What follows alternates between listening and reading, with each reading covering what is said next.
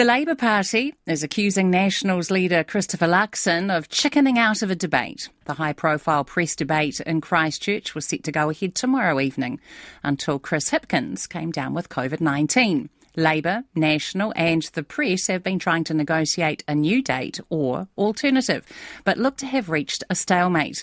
Our Deputy Political Editor Craig McCulloch pulled together this report on what is the first day of voting. You can start voting now, team.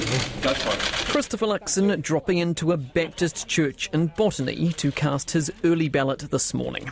It recalls similar scenes from last election when his predecessor Judith Collins clasped her hands, dropped to her knees and sent up a prayer before voting. That's between me and God, actually. No such invocation this year, no call for divine intervention, as National rides high in the polls. Its leader wants people to vote, and to vote soon, keen to lock in his party's lead. For a lot of Kiwis, they're over the campaign. They want to be able to make their decision and actually start the change they want to see happen. The Greens' James Shaw was getting in early on day one too, having his say at Victoria University in Wellington. I'm not one of those people who's going to be spending the next 2 weeks racked with indecision about who to vote for. Those people are the ones Labour is still seeking to win over, as it lags in the polls, its leader still cooped up with COVID.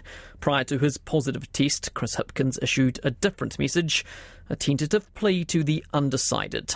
Taihoa. If you're sitting there thinking, I'm not quite sure yet, I've still got some nagging doubts in my mind, then do wait, because there's still another 2 weeks of campaigning to go. And now a week of that with him out of action. It was left to offsider Duncan Webb to announce Labour's new supermarket policy today, a high-level pledge to help new competitors enter the sector. It would be a much better announcement if he was here, obviously.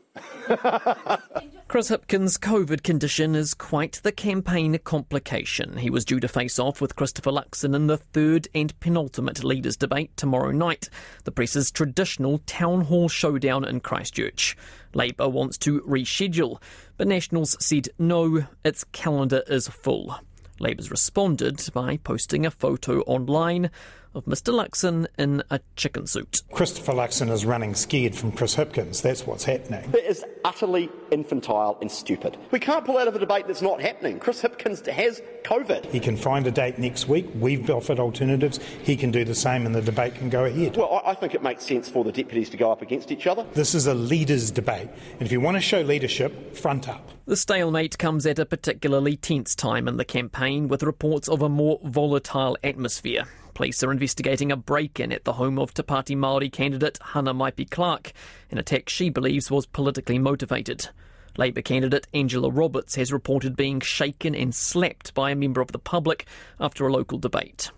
And today, National says its candidates too have faced intimidation and abuse, particularly from the gangs. Just this morning we had someone out campaigning who had wood thrown at them, and we've had some serious incidences that we've raised with the police. And so I have spoken to the individuals concerned, because some of them are quite concerning and have put them at physical risk. They have understandably been quite shaken by it. National says one of its candidates has been forced to move house after a gang threat. Another had their house broken into. A volunteer received death threats, and another was attacked by someone's dog. National's campaign chair Chris Bishop says it is disgraceful. This has been a troubling series of events, thuggery and intimidation that has no place in a New Zealand election campaign. And on that, all politicians can agree. Stuff's Managing Director Joanna Norris says National has confirmed Mr Luxon won't be available on an alternative date once Mr Hipkins is out of isolation. She says it's extremely disappointing to the thousands of people who are looking forward to seeing both leaders in person in the only South Island debate.